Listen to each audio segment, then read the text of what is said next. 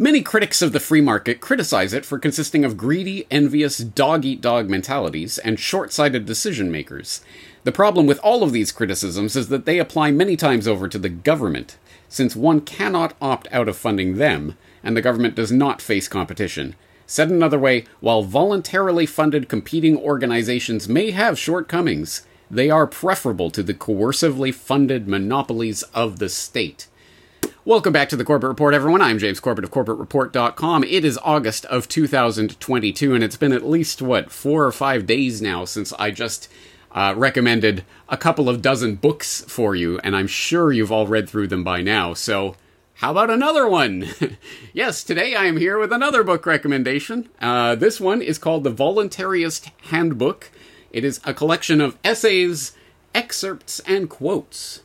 And it has been compiled, edited together by good friend of the Corbett Report, previous guest, you should know him well, Keith Knight of Keith Knight Don't Tread on Anyone of the Libertarian Institute. He has an Odyssey page. I'm sure you've seen his work before. If not, the link will be in the show notes so that you can see it, along with the link to this brand new book, hot off the press. Keith Knight, thanks for talking to us today.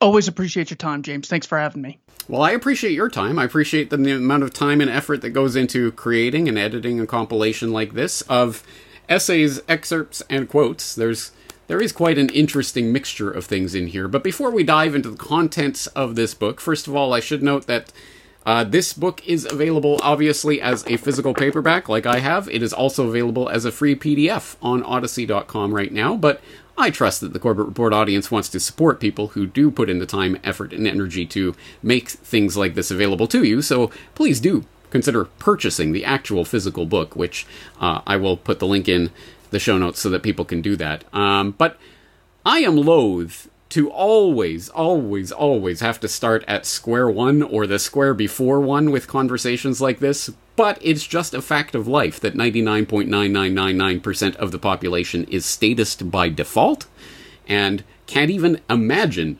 what anything else actually might be. So volunteerism, as I hear people sometimes say, because it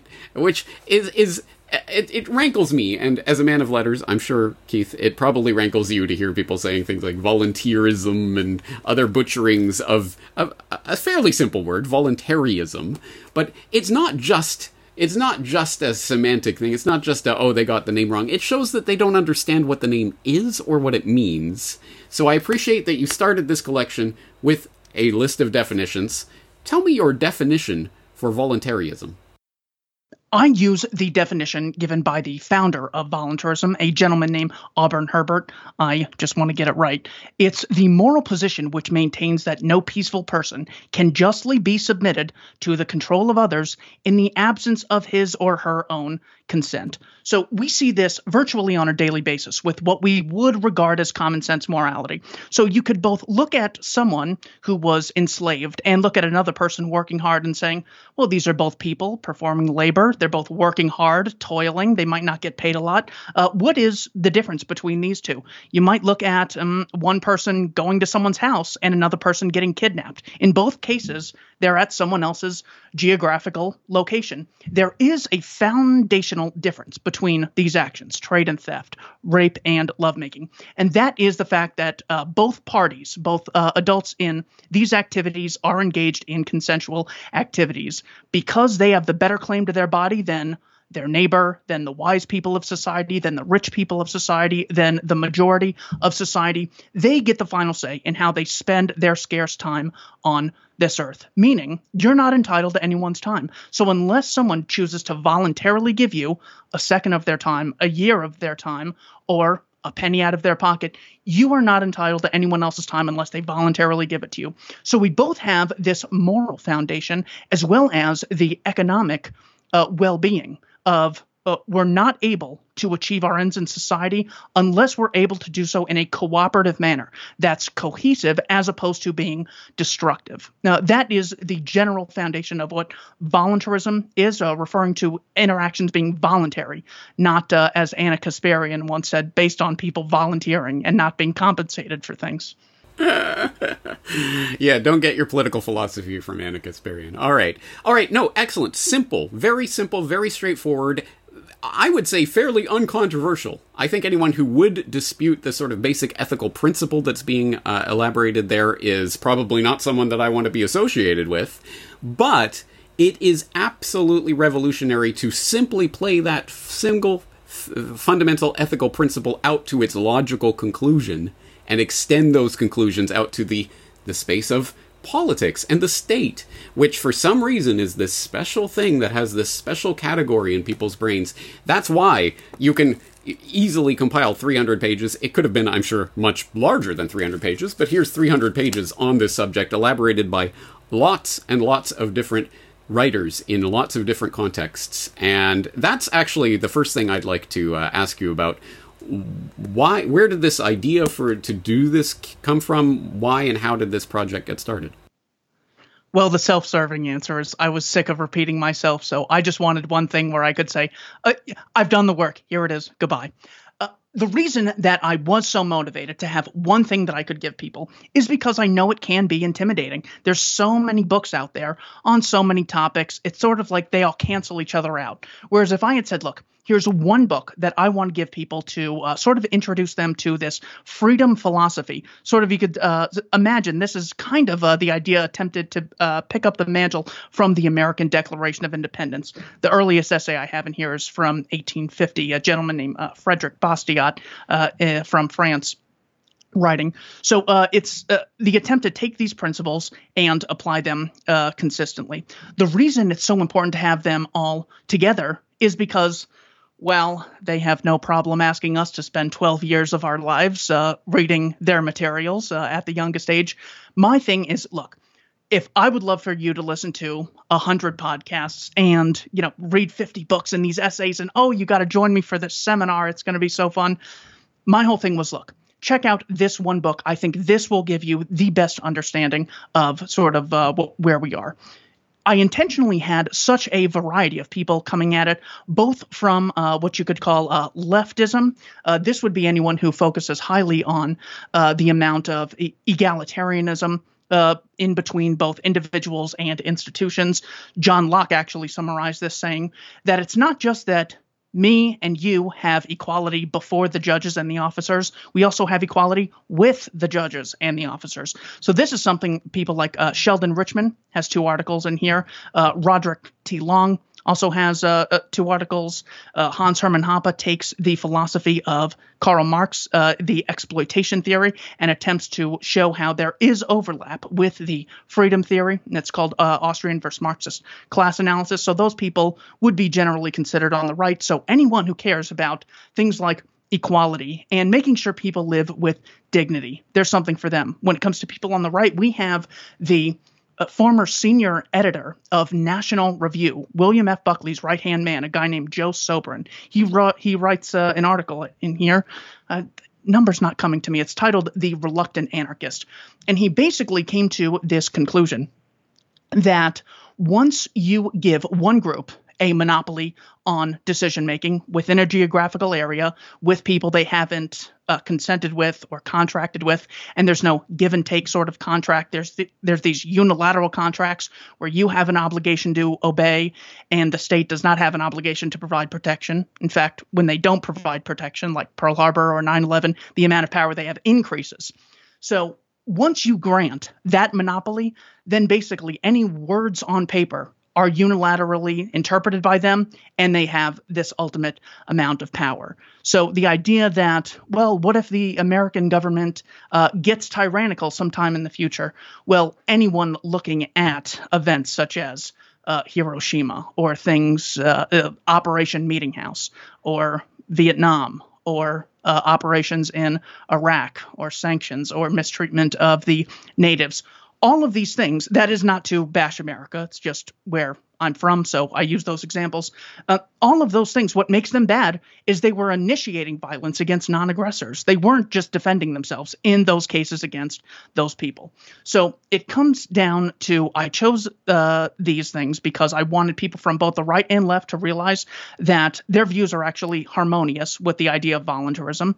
and I try to get the highest number of essays that would give me multiple different starting points that led to the same conclusion. People from the left, people from the right, from the 1850s up to today. Also, I stole the idea from Michael Malice's Anarchist Handbook. I like the TLDR there, but yeah, let me commend you for your editorial selection process in this. As I was reading through it, it really struck me. I mean, there's no way not to be struck by this. This ranges all the way from really scholarly essays by professors and historians and philosophers, and with footnotes and all of that, very serious essays, all the way down to personal anecdotes from retired Marines and police officers and everything in between. There's transcripts of seminars and videos in here. There's quotations. There's excerpts of various sorts. It's just such a broad range of material. And as you say, all swirling around the same idea. And at times, it can almost feel repetitive. Like, well, this guy's just saying what the last guy was saying. But then there are other times where, actually, no, that's really different than what that other guy was saying. And coming at it from a completely different perspective. And some of them I think, yeah, that's bang on. Some of them I think, no, I don't think I agree with that. But that's actually one of the refreshing things about this. This is not a Bible or some catechism. You must all now read from the hymn book of voluntarism. No, there's lots of different people that have different approaches to this and have different takes on it. And that's a good thing, I think, at least from my perspective. How about from your perspective? Do you have it's like choosing babies, I'm sure, but do you have a favorite essay that you've included in here? Yes, I think I would have to choose. I believe it is chapter 7, 6 questions for status. So this was by Stefan Molyneux in his book Practical Anarchy: The Freedom of the Future. What he says is, look, I'm really interested in getting into the details of how, things like a stateless society would work. We have examples of people, arbitrating disputes, PayPal, Amazon, eBay. People do this constantly throughout the day. Things like roads. There's a lot of roads that exist that are privately built by businesses who simply do so, not because they're so kind, but because they want to bring people in. But instead of getting into those, I first want to have 6 questions that we go through before we really start criticizing this. This way we can make sure we are on the same page. So it's only a 3-page chapter. The first thing he says is, does government actually solve the problem in question? So very often people will say, well, you can't have, a stateless society because it could be taken over by another society. There could be some people who exploit others. What this leaves out is the fact that this very same injustice occurs with or without a state. So they're taking something that exists in human society and then uniquely pinning it on the concept of voluntarism. So Molyneux really introduces people into getting how to think this way. Second question he asks is, can the criticism of the anarchic solution be equally applied to the statist solution? In other words, the reason you can't have a voluntarily funded, police agency is the police agency, if they're not, accountable to the voters, they might just not defend you. Well, there are a number of examples. There was just a major one in America where 376 police officers sat outside while parents are running in trying to save their kids from a murderer. So that's one example. Other examples, the government of China didn't exactly protect its citizens from Chiang Kai-shek or Chairman Mao or Emperor Hirohito. The population of Germany was not very well protected, so that government didn't solve the problem. I think 1.3 million Frenchmen were killed in the First World War alone. So having a state, having a monopolist on protection does not solve this problem. So that is a small intro into what is probably my favorite section of the book. Maybe it was just because when I read it, I had been coming at things so much from the idea of, all right, it's time to watch the news and kind of like figure out who to hate today. It's like, okay, we hate Iran. Yeah, those bastards are building nukes and they're like days away. They're pals with Hezbollah, who are the worst people on earth. We're back to hating Iraq just yesterday. Now I have to hate Al-Qaeda again because they killed, allegedly, Ayman al-Zawahiri. And I've been hating Putin this whole time. And before, I was hating the Banderites in Ukraine because they're National Socialists and there's a white supremacist element there. But now I have to support giving them $40 billion a year. And I used to hate the rich, but now we have to like them because they're also our countrymen. So instead of getting in this, you listen to the media for them to issue your opinion of the day. That's so unnecessarily divisive. Hating people based on accidents of birth, these arbitrary divisions. You can actually build a genuine divide and unifying strategy based on people who achieve their ends in life voluntarily versus people who achieve their ends in life violently. Those are the ultimate exploiters. So I hadn't really thought of things on those terms until I had come across that article from Molyneux. And especially, you don't have to travel to the top of Mount Everest and read some secret scroll to find this empirical evidence. He goes, before getting into the specifics of, how many people the government's killed and how long it takes them to show up to 911 calls versus private organizations that were tried in, places like Detroit, he goes, let's talk about things that we're just able to understand logically. And that's why I like that article so much. Second favorite would be Chapter 42, Logical Fallacies by Michael Huemer. That one I just have a blast reading every time. So yeah, those are the two that come to mind. Yeah. I don't know if I could choose a favorite. I'm familiar with a lot of this material, but some of it was new to me, and perhaps the stuff that was new to me was more interesting just for virtue of being new. For example, Chapter 9 on Social Cooperation by Sheldon Richman.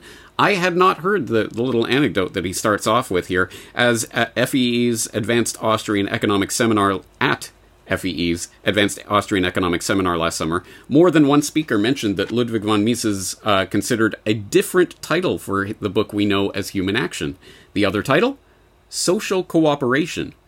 I've heard that story before, but this time it got me thinking, would the free market movement have been perceived differently by the outside world if Mises had used the other title? With the question phrased so narrowly, the answer is probably no, so let's broaden it. Would the free market movement be perceived differently if its dominant theme was social cooperation rather than rugged individualism, self-reliance, independence, and other synonyms we're so fond of? That's an excellent starting point for examining this from a fresh perspective, because obviously, you've been in this long enough to hear this a million times. I certainly have, from people who, you're always talking about individuals, and you just want to live in a cabin in the woods all by yourself. No. The heart of voluntarism is cooperation. That is what this is about. Working together, consensually, mutually, on things that we agree on in order to build up the world, rather than forcing people at gunpoint to do what I want them to do, and then we can argue over who's holding the gun. That's insanity. This is social cooperation. So I think reframing things like that is just so valuable, and that's why I appreciate discovering new nuggets like this one that I hadn't seen before, so I appreciate that. Another thing that I appreciate in this collection is, as I say, not necessarily that people are contradicting each other, but they're just coming at it from such different ways that no matter where you are on the statist anarchist spectrum, or left or right, or what flavor of anarchism you like, or whatever, there will be something here that will be in accord with what you think and will be, oh yeah, that's what I think. And then there will be other ones that think, that you think, no, that's not right. Like, for example, I really appreciated reading What It Means to Be an Anarcho-Capitalist by Stefan Kinsella, who I've read this essay before, but reading it in this collection, it really stuck out to me just how beautifully simply he defines sort of the nature of anarchism in that first paragraph of that article, and how it's an ethical point of view, and that's why it confuses utilitarians. And in a way, although it's not really a contradiction, but when Rothbard in War, Peace, and the State is writing about the Buckley criticism that, you dreamers just out there, sort of dreaming, but you have no strategic intelligence about what you're talking about. So Rothbard's like, all right, you want strategic intelligence? Looking at the question of war and peace? All right, here we go. And he goes deep dive into sort of the more utilitarian-ish type of way of looking at this. And as I say, it's not necessarily a contradiction, but it's very different approaches, and I appreciate having that mixture of them. Tell me about your own experience of putting this together and finding that balance between different approaches. Yeah, I definitely liked how Rothbard would sort of take Buckley up on something like that. As if that criticism doesn't apply to Buckley. You could just say, well, okay, let me think. What if there's ever a war that America goes into and it lasts 20 years and then the opponents take over the capital after 11 days?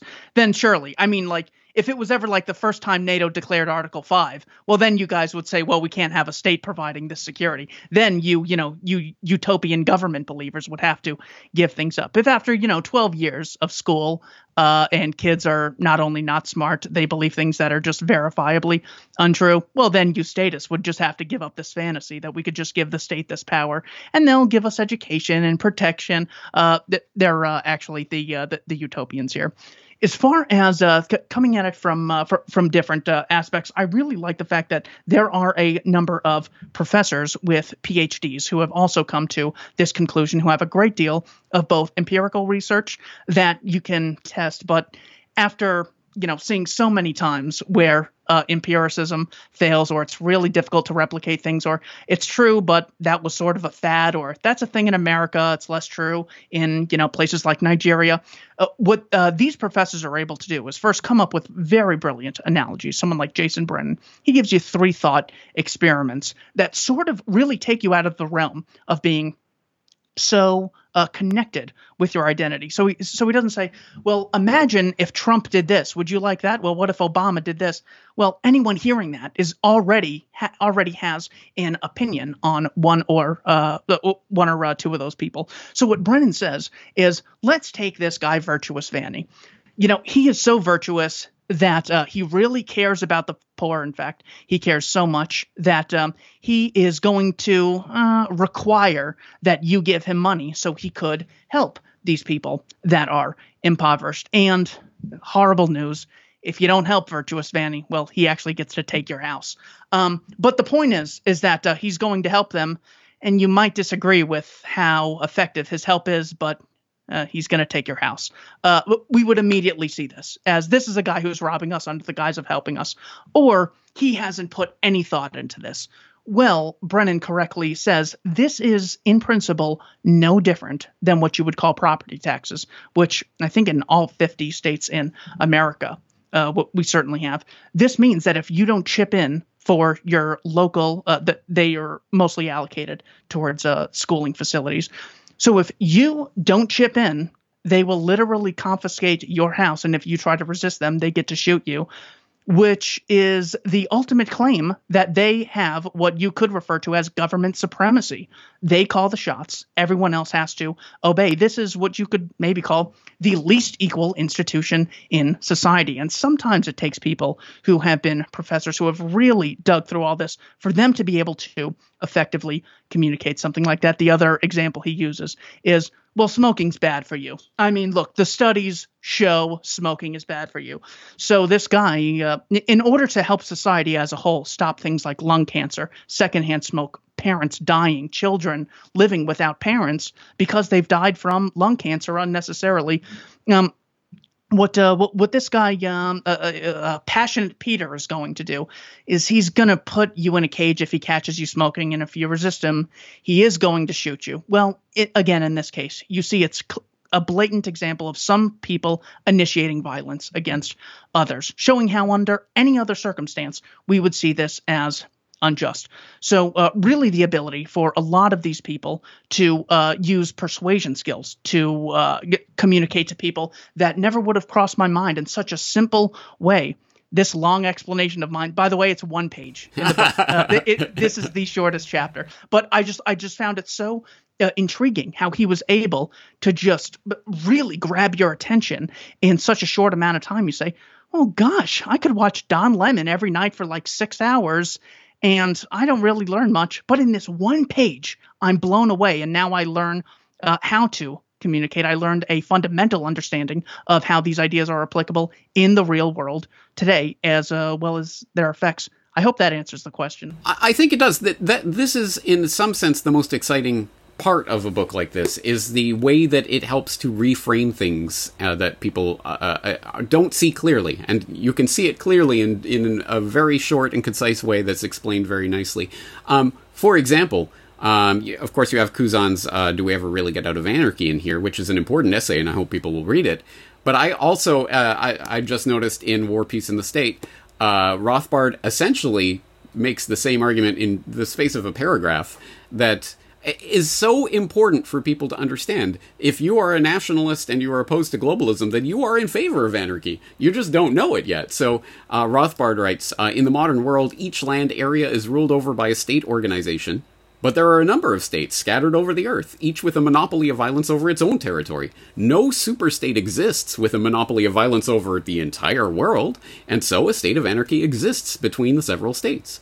It has always been a source of wonder, incidentally, to this writer, how the same conservatives who denounce as lunatic any proposal for eliminating a monopoly of violence over a given territory, and thus leaving private individuals without an overlord, should be equally insistent upon leaving states without an overlord to settle disputes between them. The former is always denounced as crackpot anarchism. The latter is hailed as preserving independence and national sovereignty from world government. So, again, such a simple point, but so effectively stated there, and as I say, in much greater detail in Cousin's essay. But that strikes me that the very people who perhaps most need to read this book are probably the people who won't read it. I would assume a lot of people who buy the Voluntarist Handbook already consider themselves to be voluntarists, or at least interested in the philosophy, but the dyed-in-the-wool statists who, sure, whatever, maybe a collection like this won't convince them, but at the very least, it will get brain cells firing. It will start to at least put some thoughts in people's minds that they might not have had before. I think those are the people who really need to see this book. Unfortunately, probably won't see it. But who was your audience? What audience did you have in mind putting this collection together? The reason this book took so long is because Scott Horton and I, as well as my colleagues at the Libertarian Institute, we really wanted something that we could hand to anyone who's interested in politics. And we said, well, we don't want to water down the message at all. So the very common watering down we get from people on our side, certainly people like David Bose at the Cato Institute will say very bland things and just try not to hurt anyone's feelings. A lot of these regime change wars have unintended consequences, and seldom are they in the interest of the American people. That's not in this book. In here, it's Scott Horton and Lew Rockwell saying, war is a euphemism for mass murder based on collectivist lies. So I said, I'm not willing to water down this message at all. So basically what we were banking on is grabbing people's attention in such a way to show them that this is a productive conversation. It's not just some, a pie in the sky philosophy that you would only read in a classroom. So it's anyone who would be watching the news and feels like they can not get a lot of bang for their buck. You can watch a lot of Sean Hannity. I mean, the best caveat to that would be, Tucker Carlson's probably the best, and you still have to watch quite a bit. You can even see him being very principled in some areas. It's vitally important that we don't risk war with Russia while vilifying people like China or justifying the war state in other areas such as the Second World War. So it's like, yeah, the greatest mass murder in history. It's like, well, that was necessary to conscript millions of people into 60 million lives, killing civilians, giving mothers without sons. Well, that was virtuous. The problem is that you can hear so much of these ideas without ever coming across a consistent approach to how they can be analyzed.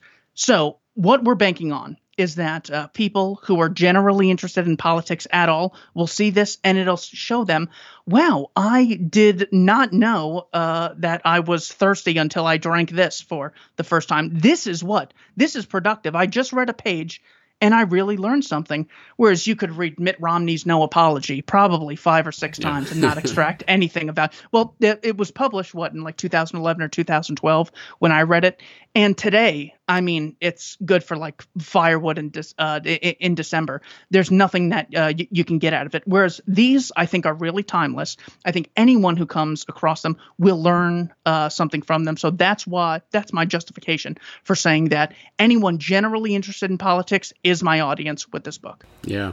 Yeah, as someone who just did an entire course and documentary series about the history of media, mass media, I can feel your pain. It's like, no, this isn't boring. Honestly, this is really important. Actually, it's really interesting and important. And once you see it, you'll know, but you have to see it first. You won't know you're thirsty till you drink.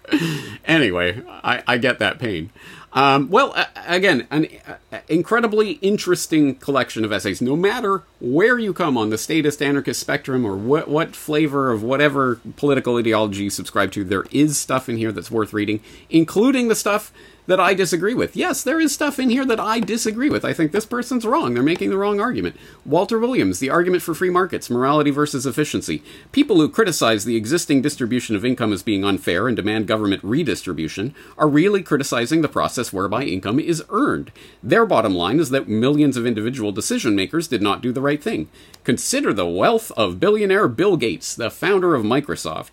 Gates earned billions because millions of individuals voluntarily spent their money on what they wanted, his products. For someone to say that Gates' income is unfair is the same as saying that the decisions of millions of consumers are wrong. No, absolute hogwash. No, Gates relied on the state and patent laws in order to enforce an artificially restricted market. That has nothing to do with free markets. That couldn't be more wrong. Having said that, I agree with much else of the core substance of Williams' argument, and I agree with so much of what's in this book. It's all fascinating and interesting stuff, but that doesn't mean I necessarily agree with every point that's being made by every author. I would assume, even for yourself, it's not like you agree with every single thing that's being said in a book like this, but that you think it's valuable for people to hear. Of course, yeah. Well, there's only so many chapters where I could just use excerpts or use an entire thing except take out one or two paragraphs. So, of course, you're relying on the reader's ability to discern. And for that discernment, you have chapter 42 on How to Think Clearly by Michael Huemer. The goal of me bringing a lot of this, so someone like Walter Williams, just so brilliant. Imagine a guy growing up in the Jim Crow South. He's conscripted into, I want to say it was during the Korean War. I don't think he ever saw combat. But, I mean, for someone like that to come so far and get such an intellectual foundation into things that are extremely difficult to go into. He said, well, I didn't join the Marines. I had my labor services confiscated from me. I don't think people realize how unpopular that would have been to say in a time where, well, don't you know we can't surrender to the communists. So anyone who's in uniform is, a part of the nation and whatnot. So those people have so much wisdom that even when I really think that I have one on them, I go, well, maybe they're really communicating something in here that we'll learn later. And as far as intellectual property, I have a chapter by Isaac Morehouse on here titled How I Changed My Mind on Copyright. More or less, he's saying that if I have this physical book and you take it from me, well, now I no longer have it, and we can consider that theft. But what if you snapped your fingers and made one copy or a million copies? Yes, it would change the value, but value just means a price that other people are willing to pay or sacrifice for, or something that other people see in something. So it's not that people have a right to the value. It's that they have a right to the physical integrity of their body and justly acquired resources. So you get so many good nuggets like that. But another similarity you will see between all of these authors is their ability to show the reader how to think, as opposed to sort of listing off bullet points. So when I quote someone like Bryan Caplan multiple times toward the end, people like Ben Powell, people like Michael Huemer, Thomas E. Woods Jr., has written an excellent essay on the misplaced fear of monopoly. Sheldon Richman, Scott Horton has an article, Individualism versus War. What they're showing you is how to think critically. So it's not about memorizing certain things, because if all you do is memorize things, the next scam, whether it's going to be called a virus or a terrorism, whatever it is, I promise you, it'll be, this is different now. It'll be something to that extent of, well, we've never seen this before. In the past, that would have worked, but now it's totally different. Now people do have the right to rule other people. This is different. Then we're going to have to publish like a new book every few months, because it's like, oh, Putin went further than Donetsk and Luhansk. All right, new book. Now we got to justify this. So because they're teaching you how to think, you never have to play catch up with, now I have to go find the empirical research for the new scam they're trying to sell me with regards to why they now have the right to rule people, which they previously didn't. So because these authors are so good at teaching people how to think, I think people will really benefit from having a copy on hand. A lot of the articles are very short. Only two of them are rather long. And there's three sections that are just quotes that you could just have as a coffee table book, briefly read things and get the summary. And if you just want a summary, the first two and last 2 pages, the introduction and the afterword, I try to summarize everything for people who aren't willing to read the whole collection. Yeah. In fact, that was what I was thinking as I was going through this. This isn't necessarily the type of book you want to sit down and read cover to cover. You could, but it's the book you can dip in and out and, oh, I'll read this essay, or, oh, I want to look at this quote. And it would be a great coffee table book. Imagine red-pilling people with just having this lying around. They pick it up and they're like, oh my God, start to blow their minds. Imagine if a dentist was putting this in their waiting room. Anyway, I don't know. Yeah, I think it could be very effective in that way as well. Sorry, I genuinely just remembered, but yeah, I'm in here as well. Thank you for including one of my an excerpt from one of my previous newsletter editorials that I think is quite appropriate, and I'm glad you included it because it's, I think, important stuff to include, but that's not why I'm promoting this book, by the way. But I do appreciate that, and as I say, I think there will be something in here for everyone, of any political persuasion, if you are interested in understanding these issues at a deeper level. And not even in that framework of politics and the way people think of politics. No, this is about fundamental principles and how human beings should act and organize and cooperate, and all of these fundamental questions about what it means to be human. It affects everyone, so I hope people will take it up. Now, assuming people are interested, and they do pick it up, and they do read it, and they are interested in more, where should people go for more after they have read the Voluntarist Handbook? After they've read the Voluntarist Handbook, well, libertarianinstitute.org has thousands of articles, essays, podcasts, and videos that could keep anyone busy for the rest of eternity. We're constantly updating the site and putting new things up there on a daily basis. libertarianinstitute.org. We're attempting to have a free educational archive, so anyone can go on there, go into the search engine, type in one thing they're interested in, and hopefully get both the philosophical, in-depth, foundational understanding of what's going on, as well as the updated day-to-day information. We have people like Kyle Anzalone and Connor Freeman focusing on the excellent foreign policy updates almost as they happen. We have gentleman Patrick McFarlane, who I know you've had on the show. He brings an excellent legal mind. So with someone with a law degree on our side, that's just a bit of a relief, because I can always call him and say, can I be my the state's attorneys? No, that's not legal in any state. And I go, well, that's why we have you on call. So, a lot of us there are constantly updating the place, and that is probably the best place to go after you've read the book if you're interested in more. Excellent. Any big projects in the works or anything coming up next you'd like people to know about? Yeah, I am working on a bunch of transcripts for my interviews. So I'm just asking some fans who their favorite interviews of mine have been. We're getting transcripts and probably making a book of that. But other than that, nothing else in stone. Excellent. Well, okay, we'll leave it there for today. I will once again direct people not only to your blog at the Libertarian Institute, your Odyssey channel, the book itself, obviously. Once again, the link is in the show notes. I hope people will check it out. I think it'll be worth your time. But we'll leave this conversation here today. Keith Knight, thanks for your time. James Corbett, thank you for having me.